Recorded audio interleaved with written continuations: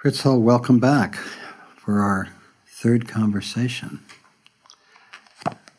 Fritz Hull is the director of the Spirit of Legacy Project and the School for Knowing Home programs at the Whidbey Institute.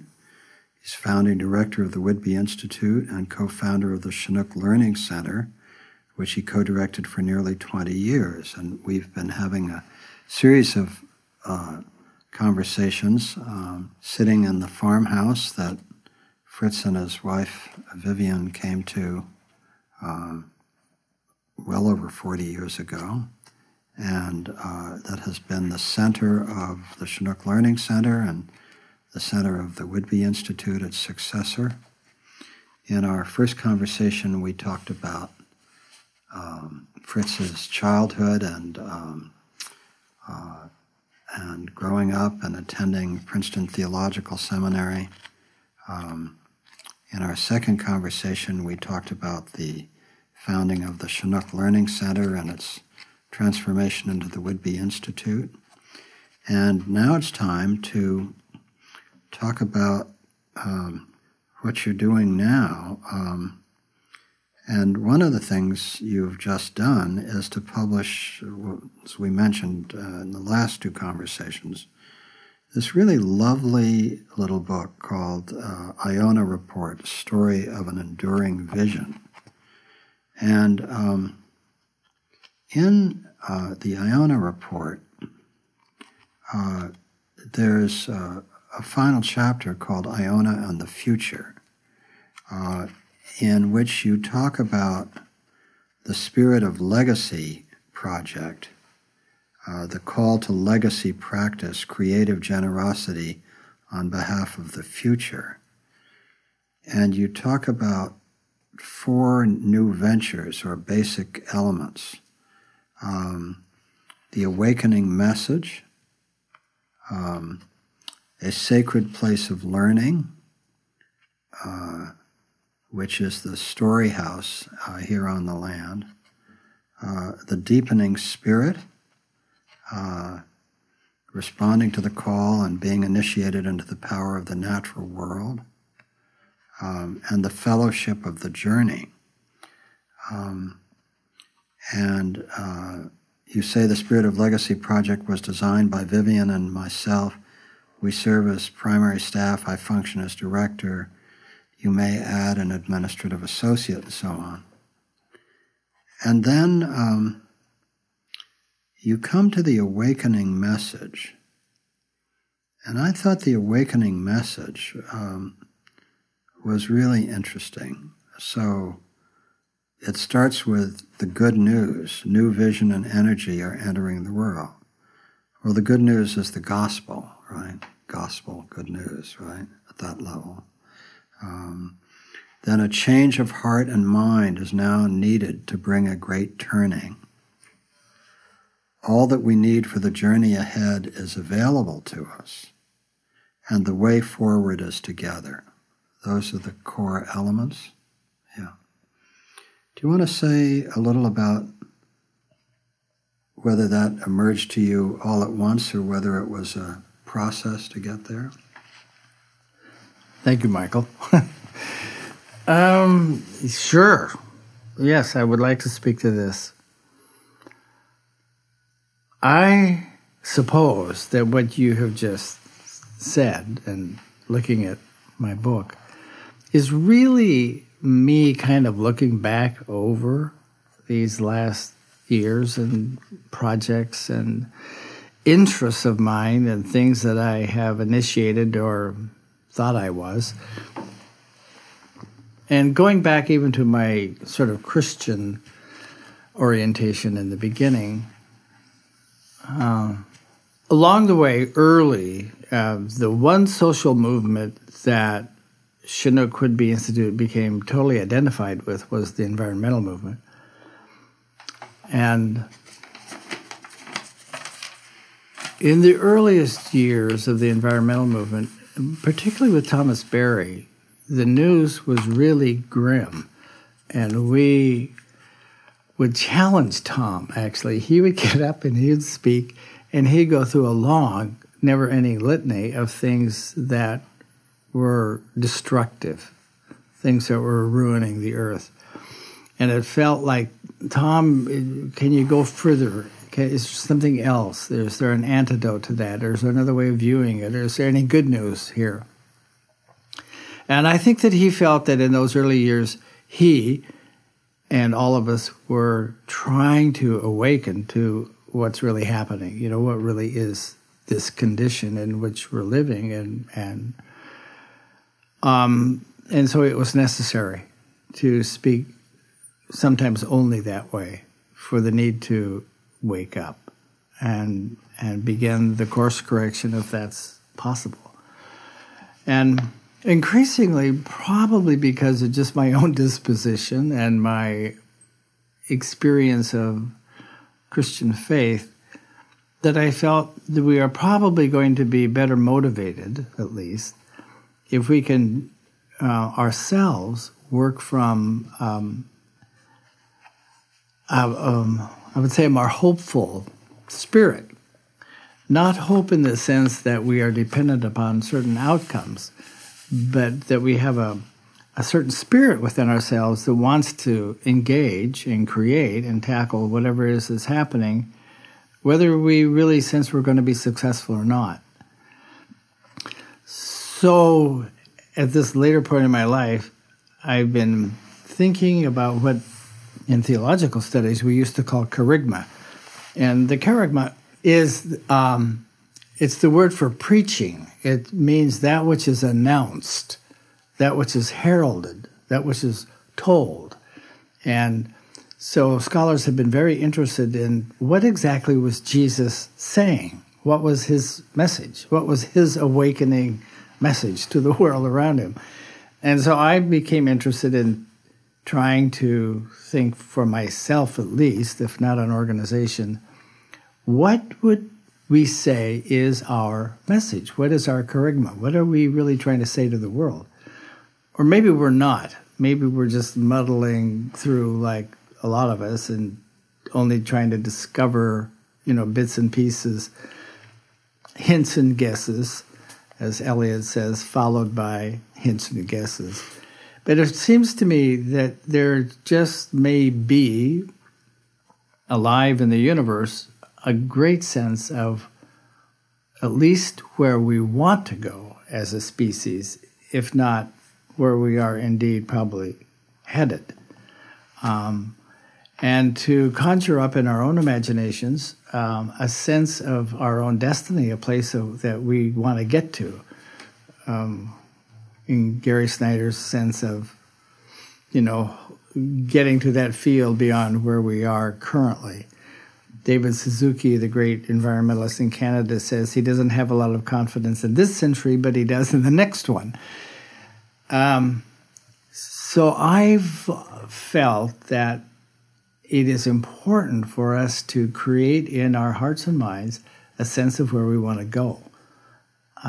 Or some way that our journey has some omega point to it. It has some sense of calling and direction and perhaps even destiny about it.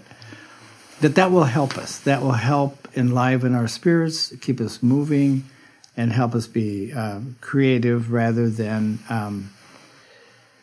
feeling that there's not much point in it. Mm-hmm. And just sort of saying, I can't do anything, and resigning ourselves to relative inaction, mm-hmm. and sitting on our own creativity. So I ransacked Thomas Berry.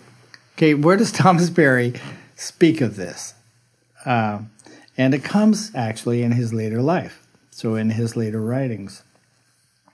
And he says, and I'm nearly quoting him, that there is a new energy or a new vision which is entering our big experience, and that it's chancy.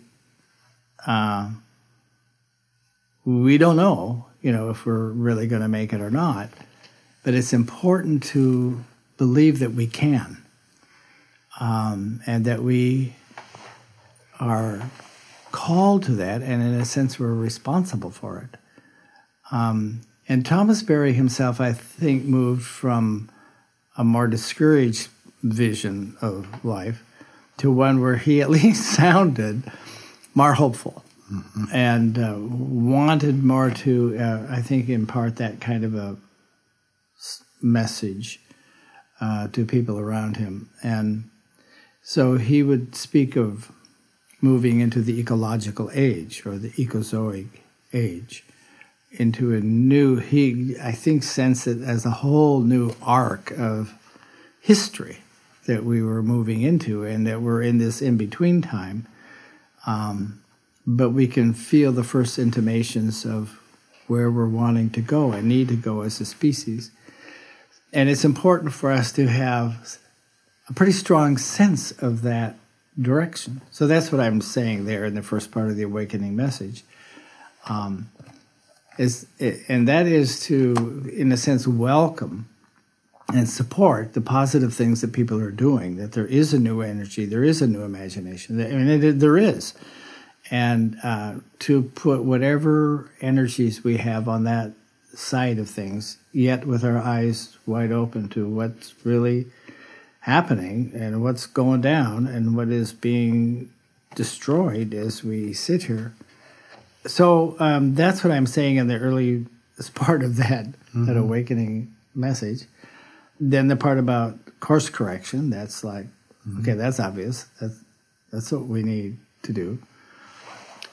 And I finally end up, but then I want to say, and I think this is also easily Thomas Berry, that what we need for the journey is, it is available to us. That within the universe itself, within the living earth, alive in the universe somehow is the love, the truth, the energy to create for ourselves the future that is needed on the planet. That energy is accessible. And Thomas Berry would say that we do that not by domination, but by invocation. And he often would use words like that, where you'd want to raise your hand and say, well, what do you mean by that? And sometimes you wouldn't get any more than that, but you'd get these powerful words and this sense for him of the direction of things in a very general sense sometimes. And then the journey, as I see it, is surely the one of together with each other and with all species and the trees that I can see from right here, that that's so much of what my dissertation was about, what Thomas Berry would call intimacy, or relationship with the natural world. And it's a strong, strong sense that we're in this together, that we really are partners. So here, Michael, here's a piece that I've hardly talked about to anybody, and I don't think it's in the book, but what I would love to feel is increasingly we sense that we are almost on a Lord of the Rings type journey, and that it's a really long, arduous journey. And we have this task that we're to do, and you can only do it together. And there will be great difficulties along the way. And that I begin to think this has got to be an intergenerational journey. So picking up on Suzuki's thought of the next century, why not speak of this as a journey of 100 years? So that as an elder in the tribe, I am wanting to work with, to link with the younger people all the way down to the kids. And this is what we're all learning in a spirit of legacy. And that you impart that and help engender that, teach that with younger kids, that they also are creating legacy. So I don't think this is an organization, but maybe it's an order. Maybe it's a band of people who are just crazy enough to say, let's do that, like you and I, starting things as we've done. You have to be a little crazy to do this. The journey of 100 years is appealing to me. I have no idea if it is to anyone else. But it's to achieve the kind of future that we know we want is beyond us. It's going to take 100 years. So why not say, okay, let's shoot for 100 years, and we'll start right now, and we'll just be on a big journey together. Right. So one of your core projects is the School for Knowing Home. Right. And I love this proposal that I mentioned that you wrote. It's just such a wonderful proposal. The first line after the great quote from Barack Obama about better to jump in and get involved at the end of your life, hopefully you'll be able to look back and say, I made a difference. So the first sentence in the proposal is, I propose a new school! Exclamation. You would like that. Yeah. You've done it. Right. The school will have the love of earth and universe as its curriculum, community as its grounding force, hope as its guiding spirit, and true sustainability as its ethic. It will bring young people into wild nature where transformation happens. This is a call for you and me to get involved in the lives of kids who need and deserve to learn to be at home in the woods and mountains and on the beaches and out at sea, and so on. So you wrote this in 1910, almost 3 years ago. How's it going? It's going well. It's going slowly. It's huge fun. Mm-hmm. And I like it. I think the intention in it, for me, is great. It, even just what you've read there, still for me captures the spirit of something that I'm working for. I'd love to see it happen in my lifetime. And it is sort of, it's going to take the rest of my life somehow to help bring this into some form. But I do want to tell you that at this point in my life, after some, like the heart surgery and these things that you and I have talked about, it's a little different for me. It's like, I don't have to do this. Right. Just make it really interesting. Mm-hmm. And in a sense, delightful. Why not? Even when it's really opaque and you don't know what you're doing. And it's like, why doesn't this just fall into place a little faster, please? It's like, it's okay. It's a great dream, and you don't really have to do this. No. So in that spirit, I keep at it, and I personally feel a whole lot better after my heart surgery. So I've got good energy and desire, and I can see things, in fact, falling into place. It just often for me, I hold a dream for what seems like too long or an awfully long time before it really seems to happen. That's happened to me with the beginning of Chinook, happened with the beginning of Whidbey Institute, and it's happening now with School for Knowing Home. My dream there is to, since we own a nice piece of land next to and actually part of Chinook, Whidbey Institute. Is that the Legacy Forest? Yes, 30 acres. So it's a total of 100 acres, of which 70 acres is the trust of the Whidbey Institute, right, and 30 acres you and Vivian own. Yes. And call the Legacy Forest. And that's correct, where you have Story House, and that's where you do the Summer Shakespeare Festival. Correct. Is that correct? Yeah. And the dream that we all share together here is that somehow there will be a way that land will, in fact, be part of Whidbey Institute. And that's a dream we're all working on. Mm. But meanwhile, I have sort of my own sandbox up on the next hill in which to play. And like you, there are times when I don't feel like being accountable to anybody. Right. I just, please leave me alone and I'll do this.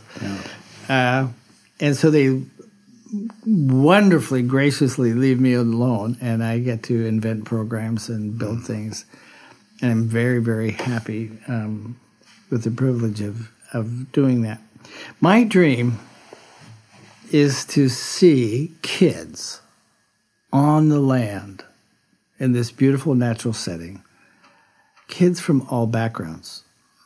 And that's my way of talking about diversity of all sorts. That really needs to be at the heart of my mission, which I think is shared with Whidbey Institute. Because in all the years of our work here, you can get 100 of us together in Thomas Berry Hall, and we're white. And that is always a concern and a head scratcher of why is it this way and how can it be different than this way. And I think that starting a new work, as I am, I think it's critical that intention for diversity is built in the beginning. So we are all working to figure out how is it going to be more expressive of a much more complex Earth and regional population. So when I say kids of all backgrounds, I really mean that. And the ultimate goal for me, and I'll die happy when this happens, is that there are kids from the inner city who are here in the land, which actually happened before we started Chinook. There were inner city kids right here playing on these fields between those years of 1966 and 1972. I believe it's going to happen. And so I think I might be a little bit like you. I'm waiting for the right people to arrive. Right. And who say, I can do that, or I'm already doing that. Can I bring my program to your sandbox? So I'm more in the kind of role of wanting to host people's creativity and projects up there in Legacy Forest, rather than to create a whole institution and call it one thing that has one curriculum. Yeah. So School for Knowing Home, for me, is pretty broad and can be quite inclusive, and already is. There's a outdoor kindergarten that's happening there now. So some of the times we have real little kids up there on the land. And I believe that this is going to grow. There are simply going to be more and more programs, particularly in the summertime with camping. And at the heart of it, Michael, is I think the key in all of this work that I've tried to be about all these years is how can we deepen our, meaning all of us, experience of belonging. That I belong here on this planet. I belong here in this life. I belong here in this body. And I belong here with others. And I belong here with the trees and the mountains and the rivers and the fish. I mean, I'm really part of this thing. And I experience myself as part of it. And I just had the feeling like, if you want to speak of young people, struggle with that sense of belonging to anything. And a sense of belonging to themselves. You know, I run into a lot of those questions of people who feel they don't belong anywhere. Right. And also, speaking of diversity, many people from different backgrounds who their families are new immigrants or whatever, and they really struggle with the question of where they belong. Right. Oh, yeah. Yeah. They can't go back to the traditions that their parents have. They don't feel fully a part of, the society they're in. They're different in some visible way. So that question of belonging is actually very, very profound Oh. for many people. We haven't talked about it, but last summer I went to your Shakespeare festival, where some local performers were putting on Midsummer Night's Dream, and it's most extraordinary. It's a little kind of natural amphitheater on the side of a hill up near Story House, and this quite elaborately beautiful set that was sort of looked like the way Shakespeare would have been played back in Shakespearean days. And then this troupe of local performers with a few semi-professional or whatever professional actors and some lead roles. But it was really wonderful. Mm-hmm. It was really wonderful. Mm-hmm. And then we haven't mentioned that the South Whidbey Waldorf School is on Mm-hmm. this land. So you have the Waldorf School on the land, you have the Shakespeare Festival on the land, you have the Whidbey Institute on the land, Yes. and you have the School for Knowing Home on the land. And all of these are things that you either invited in or invented somewhere along the way. Yeah. One thing I wanted to come back to, because speaking of legacy, I think it's an extraordinary part of your legacy, goes, and again, I want to come back to the parallels between Commonwealth and the Whidbey Institute. There's this new little history of South Whidbey Island out that just came out. And it confirmed something I knew, which was that South Whidbey was struggling economically in the late 50s and early 60s, and then these hippies began to show up. And, coming out of Vietnam, coming out of sort of leaving the cities. So the same new immigrants who came out to West Marin and Bolinas showed up here. The parallels between West Marin and South Whidbey are fascinating.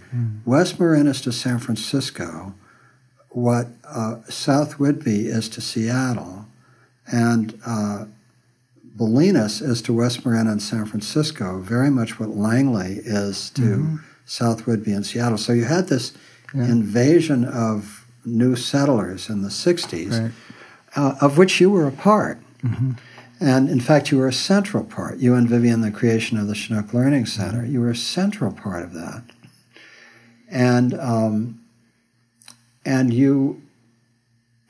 so the Chinook Learning Center, not to personalize it, and then the Whidbey Institute was a strong magnet, not only for the thought leaders that we've talked about that were part of the Earth and Spirit Conference, but many people moved to South Whidbey in part to be part of the Chinook Learning Center or part of the Whidbey Institute.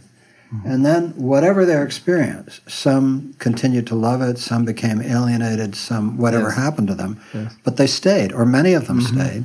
And so there's this Chinook Whidbey diaspora in South Whidbey Island, with many, many people whose lives have intersected with your work and who have been marked by this experience. And it, I suspect, has been a tremendous contributor to the extraordinary density of creative people on South Whidbey. In other words, I think that, not to give it too much credit, but not to give it too little credit, a great many of the people who settled here came here, at least in part, because of the Whidbey Institute or the Chinook Learning Center. I think that's a fair synopsis. Sometimes I've been so close to it, I haven't realized what happens out there further and further beyond that. But recently, well, it's happened every now and then. There'll be some group of us somewhere, and somebody will say, well, I moved to the island, and then it starts this chain reaction of people saying how they got here. And a lot of people say they came to Chinook. And I've sort of lost track of that happening. And then, of course, their friends came, friends of friends. And a lot of people, if you go back on some kind of family tree, there is this, presence, as you've been saying, of Chinook Quidby Institute. And it's happening still. People will move to the islands. There's some way it's connected often. And I mean, I don't know what the numbers are, but it's got to be at least in the low hundreds of families that... It could be. Awful lot of people, And see, the same happens with the Waldorf School, which right. we started here right. on the land, right. and now it's just right up there. Right. A lot of families have moved to the island so their kids could be in that mm-hmm. school. Mm-hmm. So again, it's this experience that we both have of being sort of serial social entrepreneurs and organizers, and then these communities grow up around these projects in various ways, and then the institutions go through whatever struggles the institutions are going through, but the broader global or certainly national community, really global community of which we're a part, the community of ideas, and then the local community of people who settled here and created. Mm-hmm. I had a conversation with our mutual friend Vicki Robbins the other day, and she has this wonderful line about what it's like to live in Langley, and she calls it co-housing without the meetings. That's good. Oh, yeah. And, just that sense that one is in the presence of mm-hmm. a community of people that, actually, this is the real point I'd like to make, that not only did people move here to be part of the Whidbey Institute or the Chinook Learning Center or the Waldorf School, as you point out, but then it reached a certain critical mass of people, and other people moved here to be part of that broader community, which in turn had been in large part seeded by this. Mm-hmm. So it's had an enormous cultural impact, it seems to me. I think that's fair to say. Yeah. And it's an interesting part of the legacy. It's not one that one automatically reflects on. Well, see, this is where we thank my father, who liked to go fishing. Right. He's the one who started it all. Right. Well, his son became a fisher for the souls of men. Right? So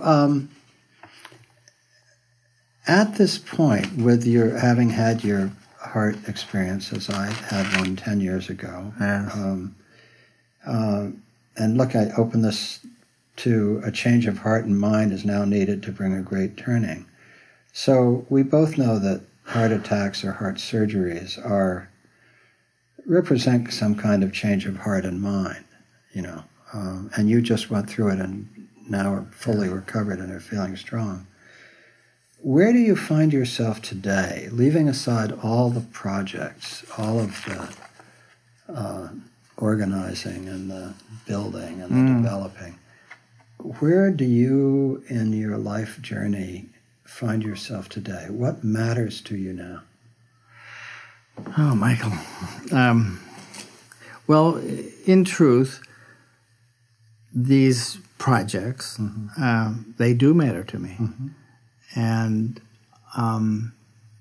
they are the source, as I was saying earlier, far less are they the source of anxiety and bewilderment and angst and why isn't this working? Or I can see what it's going to take to make it work, and it's always another $100,000. That I feel that I am really called to enjoy my life, to enjoy.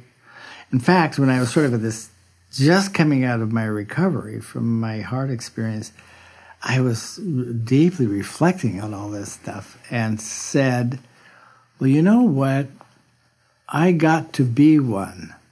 And it was my way of saying, you know what? I got to be a human being. Mm-hmm. How lucky is that? I have no idea how lucky that is, but what a privilege to have been here on the planet as a human. I mean, I really started looking at it in sort of more cosmic or evolutionary terms. And it's like, hey, I got to play in the World Series. So that's become my sense of just how fortunate you can feel by just being here. Yeah, isn't that wonderful? A friend of mine now, who has passed on, but a wonderful young woman in Bolinas who died of breast cancer at an early age after nursing her husband through cancer before her. And she had a little saying in Spanish under her email thing, and it said in Spanish, disfrutando la vida pura, enjoying pure life, you know. And I really resonate to that. Yeah. There's a point at which, and some people reach it earlier than we do, but there's a sense in which just the sheer joy of being alive and the endless paradox of what it means to be human, you know? Because I know for myself, at least, that to be human is to carry not only light, but also darkness in ourselves. And, you know, Thich Nhat Hanh used to talk about how when he thought about the pirates off the coast of Vietnam and Thailand who would board boats and kill the men, women, and children. And he said, imagine yourself into the capacity to be one of those pirates, you know. And for some reason, I've always had the capacity to see that those dark parts are part of me as well as whatever the light is. And that when you talk about you got to be human, for me that means we get to be in the presence of both the darkness and the light in ourselves as well as in the culture and what's unfolding on Earth. Yes, I think I agree. And I think that for me, the experience of being human, as I kind of try to look at a bigger picture and myself in a bigger picture, it means that it's just like in the early days of this raggedy old farm. What I had to do and loved doing was picking up stuff and sometimes discarding it. But so I would save stuff. People would wonder, why did I save all these old rusty chains and all this interesting, you know, stuff that I was finding around the place. And I had saved it sometimes for years, and then later on I'd make something out of it, or it became part of something else.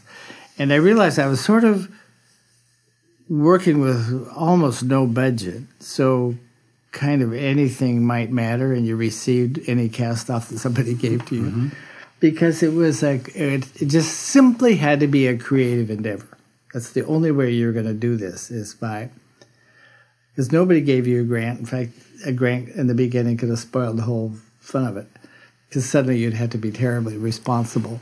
It was much more playful to make things out of things. And I think part of being human, for me, is when you look at us among other species, we are so amazingly creative and inventive and reflective, and think of what we have a capacity for.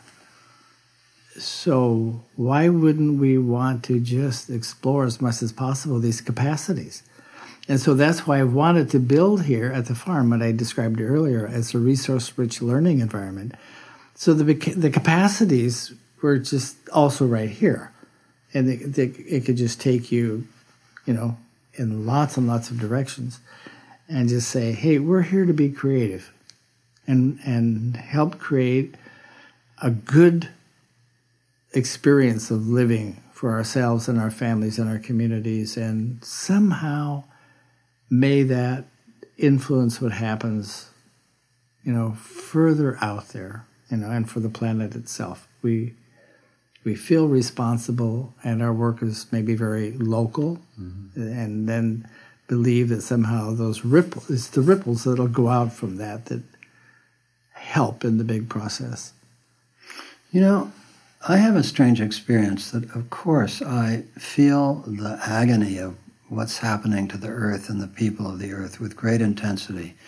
And of course, I've spent my life trying to be of service in small ways. And like you, I've noticed that you can stay in one place for 40 years and do things that are small, but the ripples may go out. And I also deeply agree with you, profoundly, that living with hope is far better than living with cynicism or despair, not because we know we're going to, quote, win, but because it's the most interesting way to live. Yeah, there you go. Right. So, and you quote in one place or another, or actually maybe it was on the Whitby Institute site, but Václav Havel's great distinction between optimism and hope, about how optimism is the belief that everything's going to go right, and hope is a deep orientation of the human soul that can be held in the darkest of times. So it's Brother David makes the same distinction between optimism and hope. Although Brother David actually says, hope is what is left after all your hopes have been dashed. You know, so it's, but the point is that that's great. There's a core distinction that I love that sense of hope as a deep orientation of the human soul that can be held in the darkest of times.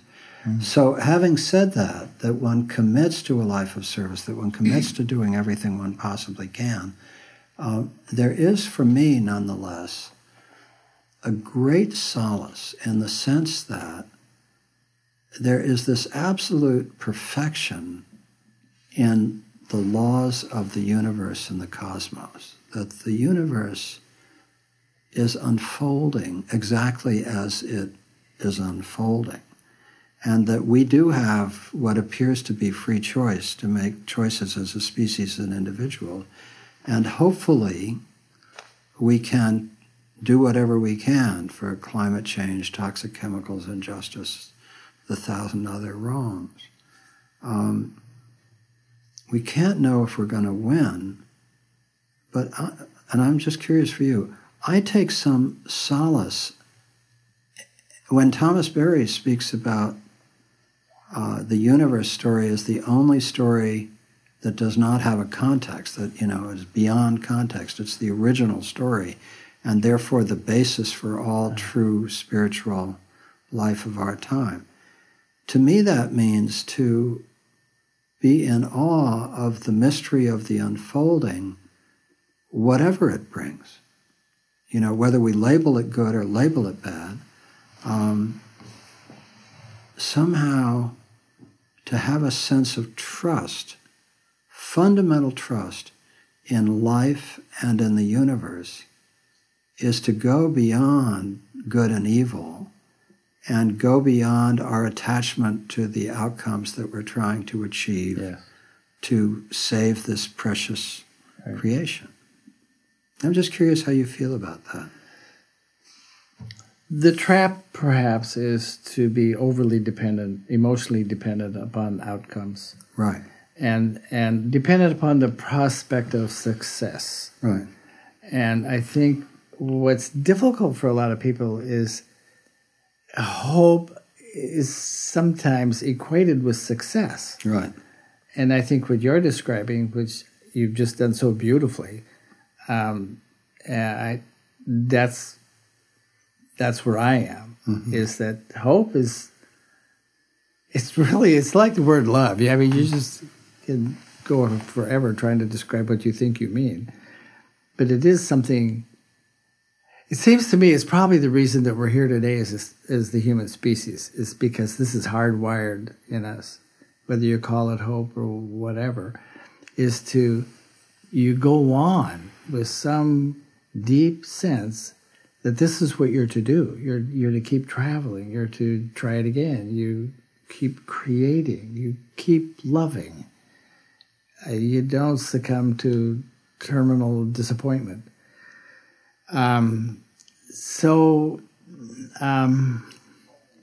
think for us to unhook success from hope is important.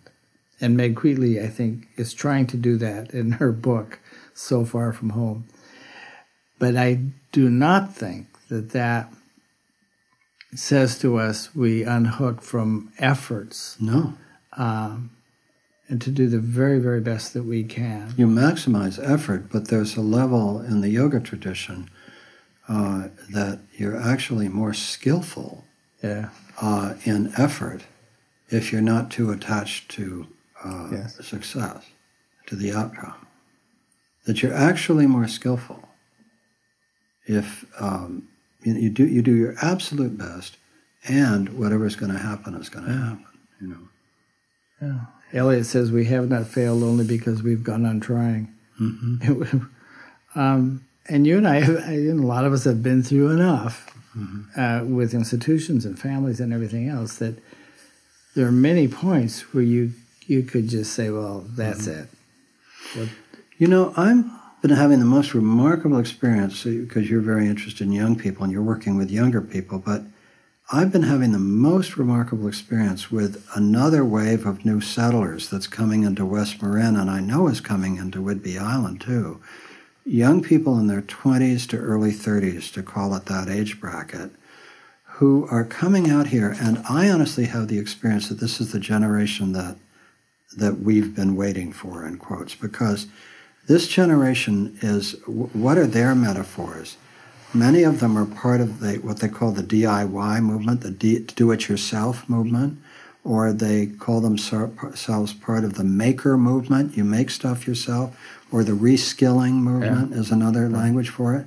And here they are, again, like you in the 60s and early 70s. They don't have any money. They don't have any jobs. They're living in really marginal situations. And yet, unlike our generation, they are not filled with despair. They are filled with hope, and they are creating and making things. When Katrina happened in New Orleans, they went down to rebuild. When the big storm hit in New York and stuff, they were out in the boroughs rebuilding. And it's really interesting to me that they don't at all deny the crisis that they are living in. But they were born into that crisis. And so they are living in it, and maybe it's just because they're in their 20s and sort of it's part of the, adolescent and 20s sense of invincibility. I don't know. But what I watch is these young people with no money, just like the 60s, just like what we did in the 60s with no money, inventing and building and creating with some sense of hope. And I just find it a remarkable generational movement. I don't know whether you've had any experience with it. well, the new director here at the Whidbey Institute, Jerry, is keenly interested in this. And with Heather, whom you've mentioned, I think are well into it and creating programs, experiences here on this land for these people. And it's happening this weekend in the Winter Gathering. I think there's just more and more people of that layer, that generation that you're talking about, who are going to come here because, because they like this place. But I think they're finding in some of the elders, the Rick and Grassies, and you and me and Greg, and a spirit that says, "Come on, Right, welcome. Come on, and you create." Yeah, We're either going to watch you or we're going to do it together. we're going to witness and support you. Yeah, exactly. And those are it is out of that spirit that I'm wanting to create School for Knowing Home. That I'm not the engineer who's going to create another organization, but I'm the inviter. And it's happening. It's going to happen right here. It'll continue to happen. I've always felt, Michael, that at the heart of what we've been trying to do here, what I've been trying to do, is to give ourselves the encouragement to create and to watch it exceed what we thought was possible. Where people say, I didn't know I could do that, or we didn't know we could do that. And if that spirit is alive and well here on this land, it will continue to be a magnet. Mm-hmm. Mm-hmm. So as we begin to wind up here, let me ask you this question. What haven't we discussed? What haven't I asked you that would complete this conversation? What have we not touched on or emphasized enough? Now that takes some thought. Mm-hmm.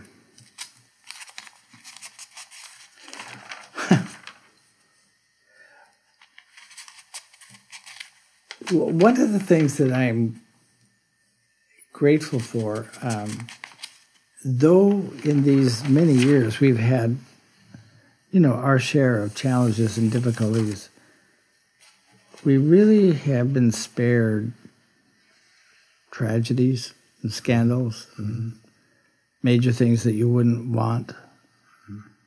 And in the earlier years, like with David Spangler and some of the Findhorn influence, which was very positive for us, I think that we learned to invoke, one word would be protection. Keep us safe. Keep us, if we can do it, from huge, overwhelming, impossible to deal with situations. And so we've made it. So how did that happen? That would be a question maybe for another time, but how do you think how does Commonweal remain? What is it that all these years has been a through line of vitality and confidence and ingenuity? I mean, real cleverness on your part. How is it that some things endure? I want this place to endure. We say we're not wedded to success, and we mean that.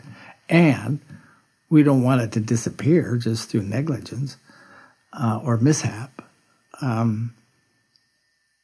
We would love it if next generations also, can come to these places and do what they need to do.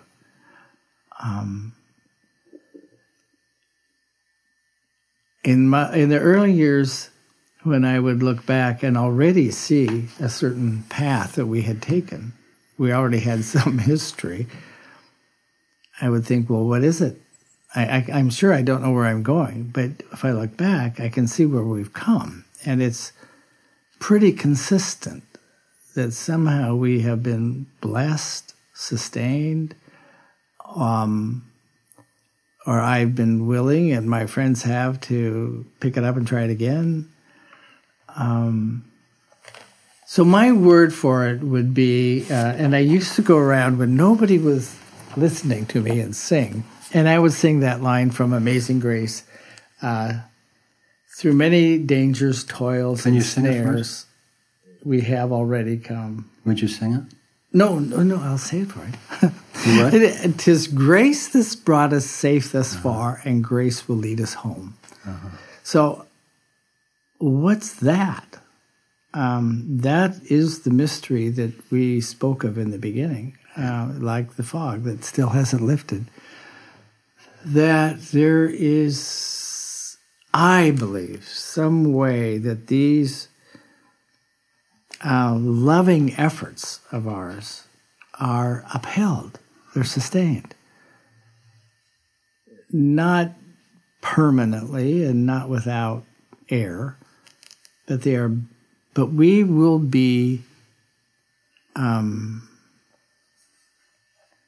what is the word? Well, blessed. That's a good one for me. We will be blessed in our efforts to maintain integrity with each other and integrity with the land and integrity with the generations that are going to come. And then say, if not sing, 'tis grace, the grace of God, the grace of the universe, that has brought us safe thus far, and grace will lead us home. How about that? So the small boy walking on the curved beach on Whidbey Island near his father's fishing shack, picking up stones and throwing pieces of wood into the water, where the newspaper route, sees a little column in the paper talking about the New Testament and a religious message, goes to school and high school where his father was coaching and teaching. His older brother, a star quarterback, his younger sister leading the singing group. He is helping with equipment and the sports things and so on as the middle child. His brother is killed in a mountain climbing accident. He goes to college at the University of Washington. Difficult time, having to support himself working in a hardware store downtown. But finds his way into this church community where campus church, where the minister inspires him and recommends him for a position at Princeton Theological Seminary, and goes to Princeton Theological Seminary, and the world opens up. He's never been to the East Coast. He takes 2.5 years off, hitchhikes around the world, no money, spends a lot of time in India, teaches English in Iran, visits the Middle East, comes back, completes his degree in theology. His mentor from the campus church calls him up and asks him if he will succeed him as the minister. He becomes the minister of the campus church. This incredibly beautiful young woman stands up to make an announcement, and they start having secret coffees because the minister is not supposed to date anybody from the congregation, and then they announce that they are engaged and to be married. And he finds himself in the 60s going down to Selma, the radical minister of a conservative congregation which nonetheless likes him and supports him in this journey. He realizes that 10 years is going to be enough in the college ministry. He's bought a old Finnish farm on Whidbey Island, and George MacLeod, who founded the Iona community, who founded the Iona community in the 1930s, where Fritz and Vivian had visited, comes to speak at the church, and Fritz and Vivian invite him out and show him the farm and say what they're thinking of doing. And George says, when you leave the church, close the door and say, damn. And so you, in fact, do that. And use your last paycheck to buy 2 bicycles and a stereo system.